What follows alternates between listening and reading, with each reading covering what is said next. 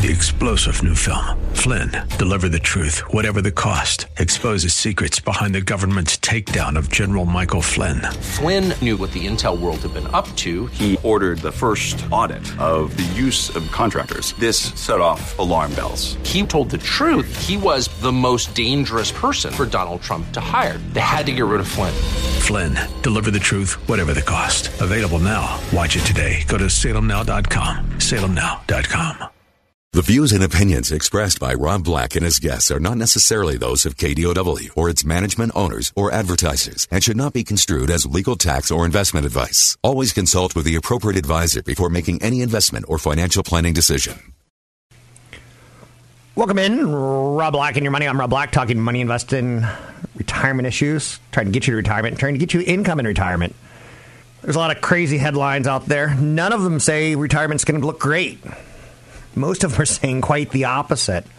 So tonight, Chad Burton, CFP, and myself will get together with a couple of financial planners at New Focus Financial, maybe a mortgage lender or two, and talk a little bit about income and retirement. Because there's a lot of ways to skin the cat, and don't skin a cat.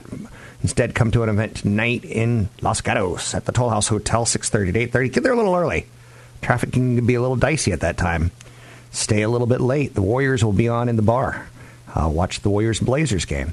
So 6:30 to 8:30, CFP, Chad Burton, myself, Toll House Hotel. Great location. Easy parking, free parking.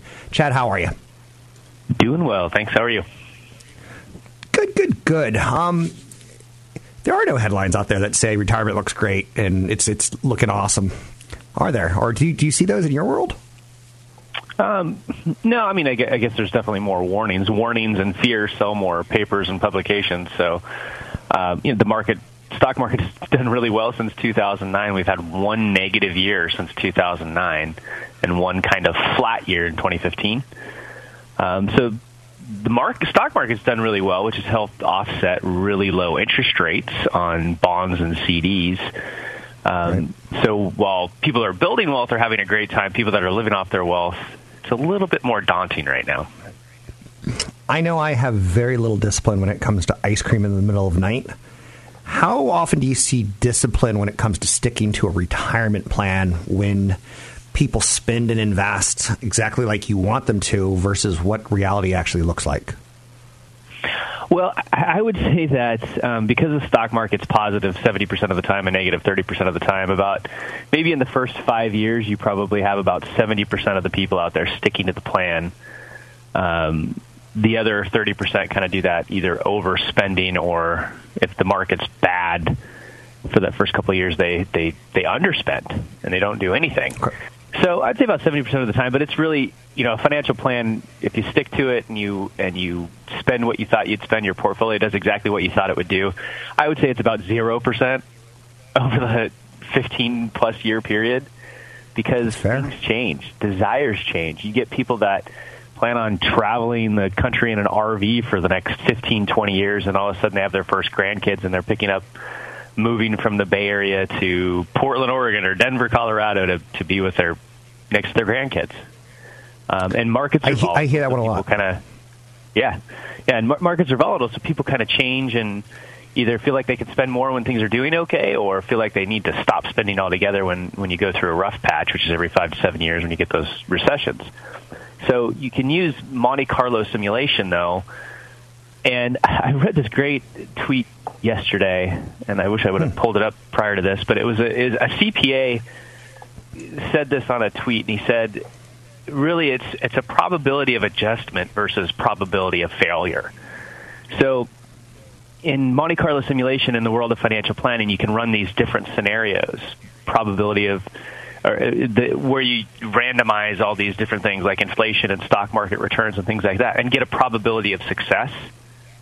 So a lot of times it's in terms of probability of success, but that also comes with what's the probability of failure. And it's not like a retirement plan just fails, Rob. You don't get to a certain point and say, oh, you can't do this anymore. You better sell everything and, buy a tent. That's not how things work. It's probability of adjustment. So I thought that was a pretty wise kind of thing to say is that you might retire with an 85% probability of success, which means there's a good likelihood there's going to be adjustments throughout your retirement. People get to meet you tonight at the hotel, Toll House Hotel in Los Gatos. They can go to newfocusfinancial.com and sign up for the seminar. Will you be talking about the Monte Carlo simulation or the Monte Carlo sandwich or the Monte Cristo sandwich tonight? And what exactly is the Monte Carlo simulation? Because I don't think many people know. Right. I don't know if I'll get into this a lot tonight because tonight's really about distribution and tax planning. But Monte Carlo simulation is one of the 6 main tests that we do to say, yeah, you're ready to retire. And so after you've kind of passed your linear test, which means if a really conservative rate of return happens on a portfolio, let's say 5.5% over a long period of time, plus at least 2.5% in inflation, do you have enough money to retire? Is that going to work? And then once we've gone through that process and then designed your tax and income plan, in other words, which accounts are you going to draw from first, and we set up a safe withdrawal rate, we then plug in your actual asset allocation once we design that. Where are you invested in terms of large cap, small cap, mid cap, international, emerging markets, bonds, cash, all those different things. And then you run a Monte Carlo simulation. And that just takes different asset classes. Now, every asset class has a standard deviation, Rob. In other words, let's say the S&P 500 may average 10% over your lifetime or over the next 10 years or something like that, maybe 20. But it's got a standard deviation of 15. In other words, you're going to see returns that are as high as 25% or as low as -5 on average over that period of time. So it's kind of shows how volatile it can be. And there's different rolling periods of returns. I mean, there was from like 1959 to 1979, the S&P 500 only averaged 6.4%. But there's other periods of time, like from the 1980 to 2000, where the S&P 500 averaged 18%. What's going to happen to you in retirement? We don't know. There's all these variables, including inflation, because high returns could be offset by high inflation. So it takes all of these different variables and it randomizes them and runs thousands of different simulations to give you a probability of success. And you really need to know that before you go into retirement. It's interesting you mentioned inflation because I don't see a lot of inflation. It's not as big of a story as it was when I was a younger kid, but I'll take your word on it and I'll pay more attention to it. Now, what's the minimum probability of success that you kind of give that wiggle room to allow for winning and losing? Our advisors will tell people, you shouldn't really retire unless you can get that number at about 85% probability of success. Because the other 15% we can make it up typically with the withdrawal strategy. What Monte Carlo simulation does is it assumes you're taking a specific amount out, and you might have to adjust it for inflation, but you can set up a withdrawal strategy, the strategy I use with a certain amount of cash and rebalancing your portfolio to deal with stock market corrections, and you can't really show that in Monte Carlo. So 85% is okay, but keep in mind, if you're running these things online, if you find a free version of this online, these programs fail at taxation. So a person that has a ton of money in retirement accounts that haven't been taxed yet, and they're withdrawing, say, $80,000 a year, is very different from a person that has several different pools of money, drawing $80,000 a year. The person that's pulling everything out of their 401k, it hasn't been taxed yet, is having a much lower after-tax income. So you got to design your tax plan and your asset allocation first before these things can actually work right for you and tell you what your probability of success is. Thanks very much, Chad. We've got less than a minute. Any last second plugs for the event tonight in Los Gatos at the Toll House Hotel, 6:30 to 8:30. People can sign up at newfocusfinancial.com.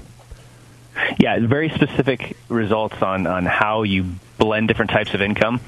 How you can look at taxation and retirement and say, okay, I got to change my mindset from paying the lowest amount of tax today to I've got to make sure my taxes are low for the next 30 plus years that I'm going to be retired. And there's a lot of options under this new tax cut, so you don't want to miss it. Sounds good. It'll be a good event. Looking forward to hanging out with you. It's always a good time. It's always fun, good laughter, good insights, good information. And as I creep towards retirement, I'm the one who needs this information now more than anyone else. Thanks, Chad. Thanks, Rob. You can find Chad at newfocusfinancial.com. Catch Rob Black and Rob Black and Your Money live on the Bay Area airwaves, weekday mornings from 7 to 9 on AM 1220 KDOW and streaming live on the KDOW radio app or KDOW.biz. A lot of finance and relationships with finance are behavioral. A lot of them are learned by our parents, sometimes positive, sometimes negative. For instance, my dad was a smoker. I chose not to smoke. All my brothers chose not to smoke. My father was college educated. We all chose to get college educated. I think there's a lot of truth to, with our parents, we either are or we aren't a reflection in a lot of ways. One of the areas that my father had some financial problems, he was a colonel in the United States Army, was he didn't have really a good behavioral grasp of credit cards. My dad's highest salary when he retired 30-plus years ago was about $65,000 a year. Now, he got free housing and things like that, which is a pretty good perk until you retire and you don't have a house. So you got to plan for some of this. A lot of people who join the military get a one-time sign-up bonus. And you know what they tend to spend that money on? Something stupid, like a Corvette. Now, again, I'm judging. Keep in mind, I call Teslas the Palo Alto Prius. I have an interesting relationship with finance. You do too. One of the areas that I'm flawed is pretty similar to my dad with his approach to credit cards. My dad didn't quite... He would open up a credit card that he'd run up the charges, so to speak. Not in an evil way, just he bought things that he didn't need. Power drills. My dad wasn't a power driller. My dad was a colonel in the Army. My dad was involved with upgrading the computers in the United States Army. He was a project manager. I learned a lot about project management from him. I learned a lot about people relationships and financial issues there. But his relationship with credit wasn't necessarily one that taught me a lot. So to this day, I have no problem paying off my credit. What I have a problem with is using my credit card rewards. I love credit card rewards, but I don't like using them. I'll say things like, I'm going to take my credit card rewards and every year I'm going to put that money in my Roth retirement or my 401k or I'm going to convert I always have this great idea with it. I've got something like akin to about $14,000 in travel allocations. That's a lot of plane trips. And every year I'm like, I'm going to hold off and use them next year. You know what stinks about that? Every now and then companies like Southwest says, well, we used to say that one Southwest credit card mile equaled $2 in trips. And then they could change their policy. They could say one credit card mile equals $1.50 in trips. So they couldn't get caught up in inflationary issues. They could actually deflate in value. Your Starbucks rewards that you get on your Starbucks loyalty card, those are dollars. That's money. It's like Bitcoin. It will go up and down in value based on what the management of the company wants to do with it. Same thing with credit card rewards. So I like rolling mine into the future. Sometimes I'll give my points to charity and say, hey, someone, you go bid a lot of money and help support your local school and you get a free flight on Rob Black. I get it. U.S. credit card industry has a major battle going on right now. The charge-off rate amongst credit card issuers in the first quarter increased the highest level in almost 7 years. That's a warning sign. Danger, Will Robinson, danger. The figure is effectively a gauge of bad debt. How much credit card companies are willing to charge off. Now, I will tell you this. It's all math. And they feel pretty darn comfortable with this. Insurance companies, it's all math. They know that if you give me life insurance for $4 million and I kick over the next day, they lose. But it's all math to them. They know that there's a really good chance that I'm going to make it to 60. So I buy term life up until the age 60, and then I'm like, hopefully by age 60 I got enough money that I don't need life insurance. You insure what you can't afford to lose, right? So the figure of charge-offs is bad debt, and we're starting to see it pick up, 7-year highs. The idea of it is something that we kind of have to grasp. It's 7 years for late payments or accounts that have to go into a collection. That's a pretty big high. The amount of seriously delinquent credit card payments reached an all-time high. The amount of serious delinquencies hit an all-time low in the second and third quarters of 2016. That's almost exactly 7 years after the recession ended. Now, flash forward a little bit further, and you're starting to see the charge-offs creep higher. You know who tends to have the biggest problems with credit card debt? Are the inexperienced people using them, i.e. the millennials. The murky credit reports can't fully explain a big area of concern. 8% of outstanding credit card debt amongst Americans between 18 and 29 was delinquent by at least 90 days. Now, again, millennials are enticed to get affinity credit cards, travel cards, because they like experiences. I've got a Chase Sapphire Preferred, which gives me great cash back or points back on restaurants. So I feel a little bit better. 3%, that's as good as you can get right now, kind of right. Now, there's some cards that have rolling categories that are 5% every month, but I don't like rolling categories. I don't like having to know this is the month to load up on groceries, this is the month to load up on trips. I don't like that. But when I start seeing delinquencies by 90 days, that's the highest level since early 2011. I'm starting to say, like, there's some stress, there's some cracks in the system. And younger people tend to get into the biggest problems with credit because they have the least amount of experience. Representative AOC Alexandria Ocasio-Cortez and Senator Bernie Sanders are calling for legislation that caps credit cards' interest rates at 15%. I don't think that's the problem. I know, yes, there's a problem when it's 25% interest rates. But I think the problem is you shouldn't be carrying credit. I don't care if the rate's 15% or 25%. You should pay your balance every month so you don't have to dip in that 15 to 25%. I don't. Otherwise, I don't charge it. So, and I see companies like American Express have, payment plans and things like that. I'm like, if there's interest rate tied towards it, I'm not interested. So, card issuers should become a little bit more vigilant because they're giving credit to too many people. We're giving credit to too many people. And it's a cycle that ebbs and flows a bit with tougher standards, weaker standards, tougher standards, weaker standards. Whether it be commercial mortgages, auto loans, credit card payments, it gets kind of screwy. With the U.S.-China trade war seemingly in full swing right now, the credit card industry should be watching more than ever for signs of how tariffs are going to hit the pocketbooks of Americans. A lot of companies like Walmart have had a lot of lead time to start shifting their demands away from China. And there should be some companies that get caught having not had a second plan. Tariffs on all Chinese imports will cost households about $2,000 a year in higher prices. And again, you mix that in with risky borrowers, you could start seeing how this could lead to more failures systemically in the financial system, which could create a crisis. I'm not calling for it. I'm just looking for it. I'm Rob Black, talking all things financial. Come out, meet me tonight in Los Gatos at the Toll House Hotel, 6:30 to 8:30. CFP Chad Burton and myself will be talking income and retirement. This is a big issue. It's an issue of a lifetime. Don't mess it up. Sign up at Rob Black Show. Use the code radio25 to get in for free.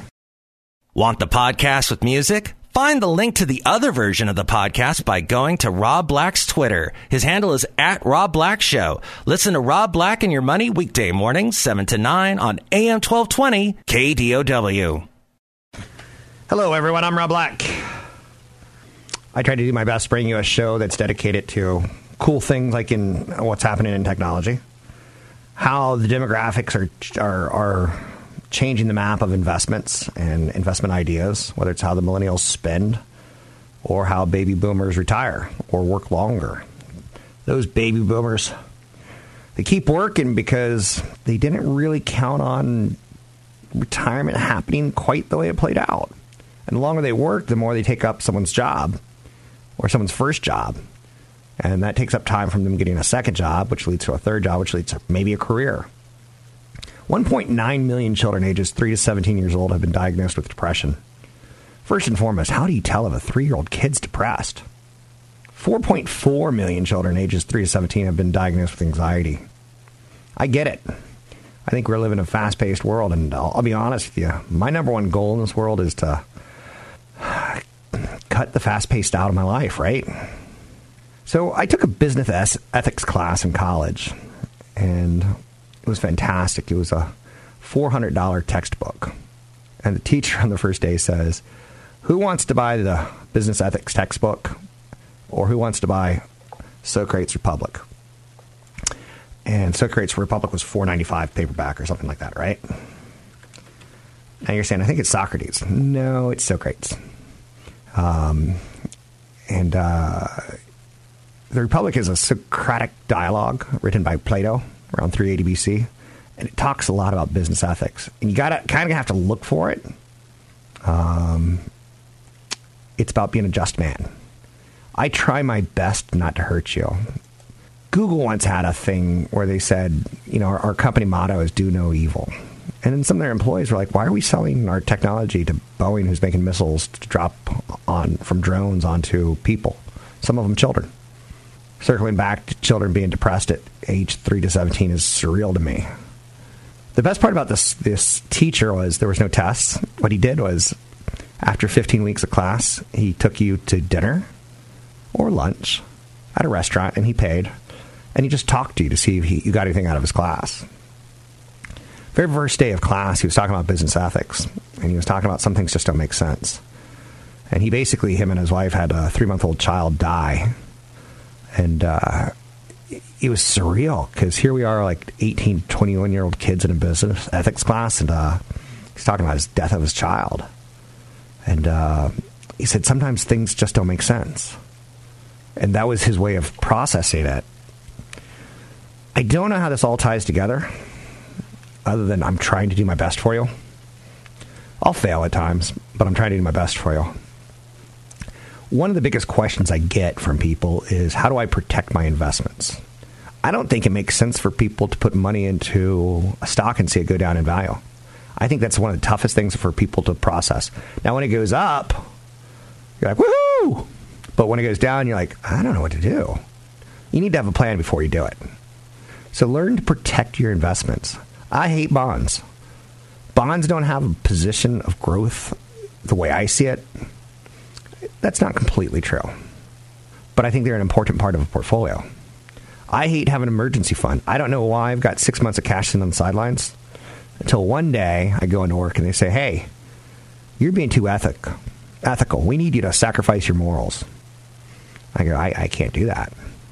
So putting this all together, how do you protect your money? I don't want you to go crazy. I don't want you to lose your mind. I want you to have something that you could wrap it around. Is first and foremost, stay away from high fees.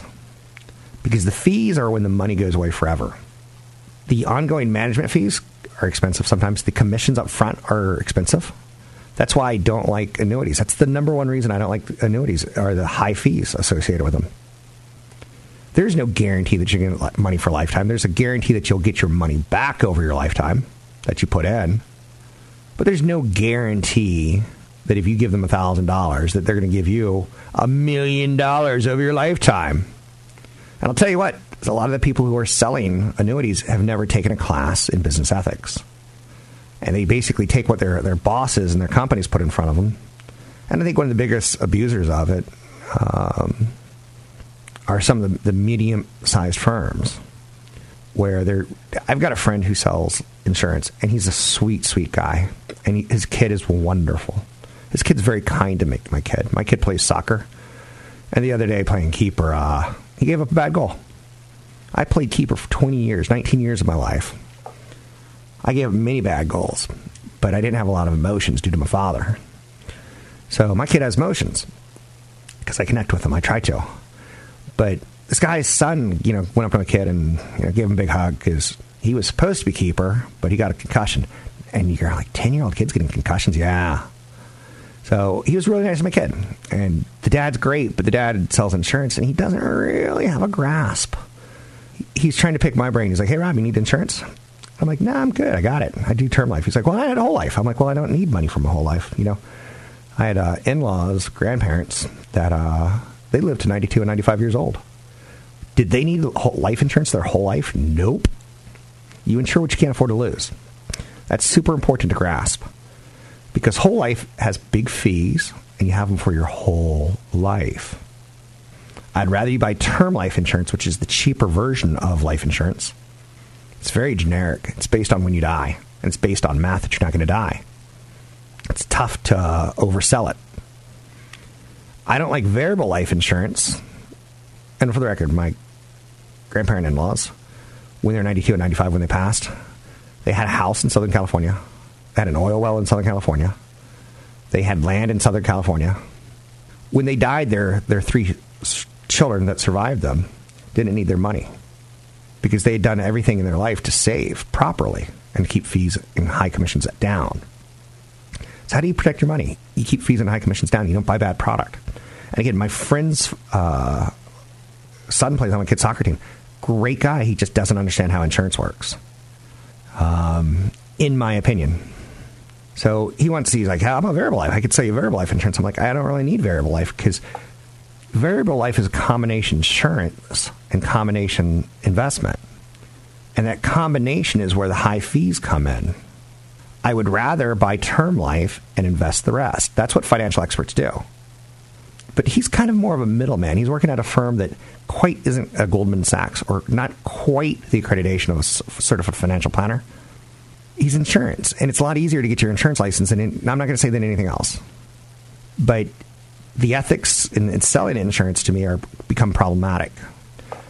I go with Geico or USA. I don't need an insurance agent. I don't need someone to come to my house and shake my hand and play golf with. I don't need a buddy.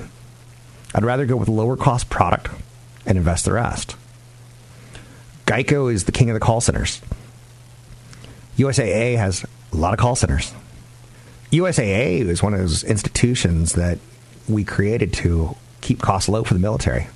Maybe one of the best gifts my father gave me, other than life and his genetics, was that he gave me access to USAA. So I get low-cost car loans. I get low-cost investment products. I get low-cost home insurance because they're not in it for the business. They're not in it for the profit. They're in it to take care of their military employees and family, dependents.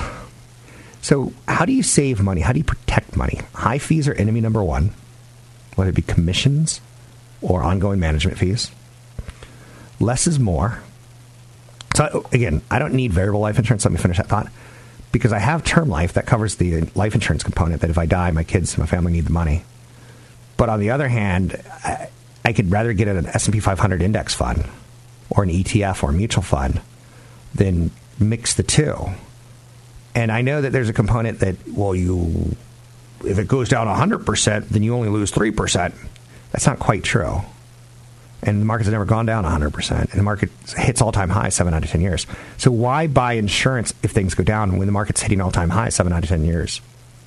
It makes no sense. Remember I started this conversation about ethics and the death of a child. It makes no sense. It's something you can't wrap your head around. Less is more if you want to save money. I don't put a lot of creams on my body because I learned early in life that less is more. I don't do the Retin-A. I don't do wrinkle reduction. I just drink a lot of water, which is not free, by the way. It costs money every time you open your spigot. But I feel like it's a lot better for my skin than the chemicals that I'm putting on my body with Retin-A and sunscreens and such like that. So less is more. You don't have to have like a massive concentration of financial products in your life. Just keep it simple, stupid. And watch out for people who do excessive changes in their ideas. The more you trade, the more you hit taxable consequences and higher trading fees. That's how you save money. That's how you protect downside. That's where you start, at least. I'm Rob Black, talking all things financial, money, investing, and more. You can find me online at Rob Black Show, Twitter, Rob Black Show, YouTube, Rob Black Show. Big event coming up tonight in Los Gatos at the Toll House Hotel, 6:30 to 8:30, about income and retirement and tax efficiencies. I'll talk about some stocks. You can find out more at Rob Black Show. Use the code radio25 to come in for free, 6:30 to 8:30 tonight, Toll House Hotel. Don't forget, there's another hour of today's show to listen to. Find it now at KDOW.biz or on the KDOW radio app. I'm Rob Black, talking all things financial, money, investing, and more. Airlines are an interesting investment. Warren Buffett once invested in TWA Airlines, and they went bankrupt, and he's like, no more airlines for me. Looks like I picked a bad day to stop sniffing glue. It's a airplane reference. Anyhow, Department of Transportation came out and said something kind of interesting. The annual airline baggage fee report. I know you're saying, we have a report called the annual airline baggage fee report, and someone's in charge of it, and someone gets paid for it, and someone probably goes out and markets it. That's nuts. Nuts, I tell you. But the U.S. Department of Transportation's annual airline baggage fee report found that domestic carriers collected nearly $5 billion in baggage fees last year, up from $4.5 billion in 2017, and up from $1.1 billion a decade ago. Now, I've traveled with some bags before. Hey, that's not a nice thing to call you one of your exes. No, it's when you travel with bags, I don't know. Is that not one of the reasons we like Southwest? And we could all say it together, bags fly free. Given a choice, I'd rather fly with Southwest. Now, when going to Hawaii, would I rather fly Alaskan Airlines or Southwest? Well, Alaskan Airlines and Hawaiian Airlines, they got meals and they serve food and they play Hawaiian music when you get on board. But it ain't worth that extra 30% premium you're paying to fly them. Bag flies free on Southwest, so not only is the ticket cheaper, but the fact that Hawaiian charges you $30 a bag, and let's say you have a wife and 2 kids, so you try to pack everyone into 3 bags. Because Lord knows you got to bring sneakers with you that no one's ever going to wear sneakers in Hawaii. You're going to wear flip-flops and clogs or something like that, right? I don't even know what a clog is. Give me a break. But that's how you save money. You get loyal to the airline that's like cheap, maybe. You sign up for the frequent flyer programs. Typically, they're one way to potentially secure free but checked bags. That ain't bad. You buy a premium ticket, potentially, if you want to get other free bags. But is it worth business class to fly to Hawaii? First checked bag on a domestic flight is going to cost you anywhere between $18 and $65 typically. You can also use credit cards. I've got Hilton Amex rewards card. So every time I stay at a Hilton resort, I get 17 times my points. Hilton Resort, Hilton Hotel. Plus, it gives me one free stay a year. It's a $450 card, but right there, that one free stay is probably $200. And the free bag, $30, right? And you get other perks involved. I use cards wisely when I travel. But anyway, isn't it a little bit nauseating that airlines are charging $5 billion to have bags fly? It is a little bit, right? You have to be with me on that one. So anyhow and anyway, let's move to off this topic. One of the big stories out there, obviously, is the rising of tensions with China. And I've said before, and I'll say it again, World War III is going to be fought with likely China, maybe Russia, on an economic level, not necessarily on a nuclear bomb level. It's trade deals. It's the president waking up one day and saying, Huawei is no longer allowed to do business. Huawei is no longer allowed to do business in the United States. And you're like, whoa. And then how do you enforce that on companies and things like that? Becomes an issue. And how do they respond? China's got a great weapon that they can use against us. They buy a lot of our U.S. debt, which pushes the cost of down because it's all about supply and demand. We like the 2% returns. U.S. always pays their debt on time and pays it back till we default. So they're selling that debt right now as a way of fighting a war with us, so that when the United States says we want a $1 trillion infrastructure program, to borrow that $1 trillion in bonds, it'll be at 3% versus 2%.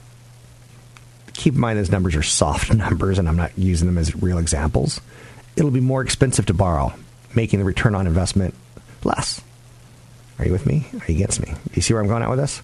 World War III is going to be fought, very much so, in my opinion, on an economic front. And we might be in World War III at this point in time.